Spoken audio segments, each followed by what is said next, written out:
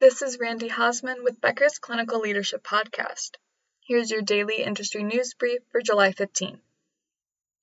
First, the Omicron subvariant BA.5 is spreading, causing a rise in COVID-19 cases and hospitalizations. And at the same time, hospitals are struggling with a worsening chronic nursing shortage. Obviously, there have been challenges for recruiting and retaining nurses during the pandemic. Now, into the third year of the virus, the shortage is prevalent in areas across the country. HHS data shows that COVID-19 hospitalizations have risen 19% over the last 2 weeks. Meanwhile, hospitals try to fill nursing vacancies. Broward Health, based in Fort Lauderdale, Florida, is offering sign-on bonuses up to $20,000, along with a pension plan for nurses. It seeks to fill 400 registered nurse vacancies. In Slidell, Louisiana, Sterling Surgical Hospital is covering employees' gas costs to come to work for the rest of the year. Martin General Hospital, based in Williamston, North Carolina, is closing its intensive care unit temporarily on August 1st. Second, physicians warn that America's response to monkeypox is lagging. Reported U.S. cases are now at almost 1,500 cases in almost every state. Health experts mention that the delayed response is similar to the onset of the COVID-19 outbreak. For weeks, physicians have noted the lack of widespread testing, which may be underestimating monkeypox infections and further delaying responses. Demand for tests has drained supply in many cities.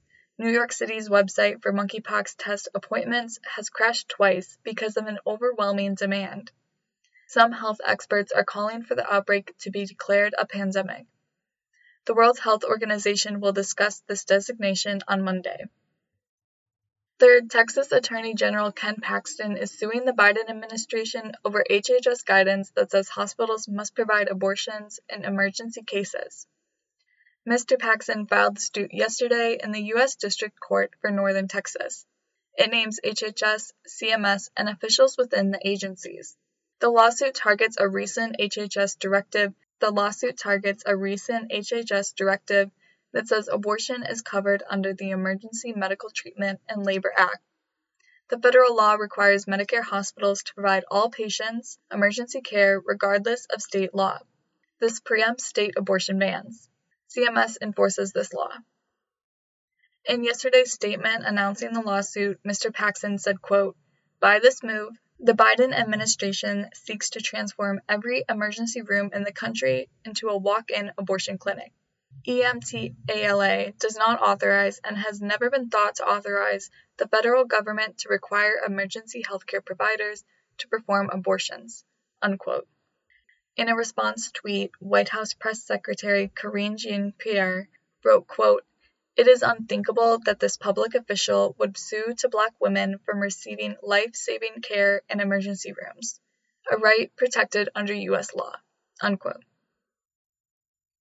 Fourth, the American Board of Obstetrics and Gynecology will hold a virtual certification exam.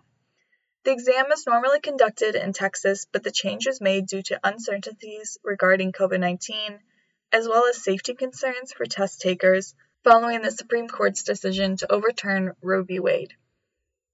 Since the beginning of the pandemic, the exams have been held online. They were supposed to return to in-person this fall. More than 500 OBGYNs wrote a letter to the board requesting the exam remain virtual over fears of prosecution under the state's strict anti-abortion laws. The letter said, quote, "The state of Texas has severely requested access to abortion and has allowed private citizens to take legal action against anyone suspected of assisting or performing termination. Mandated travel to the state poses an unacceptable risk to our personal safety." Unquote. Fifth, Indiana's Attorney General Todd Rokita said his office will investigate Dr. Caitlin Bernard.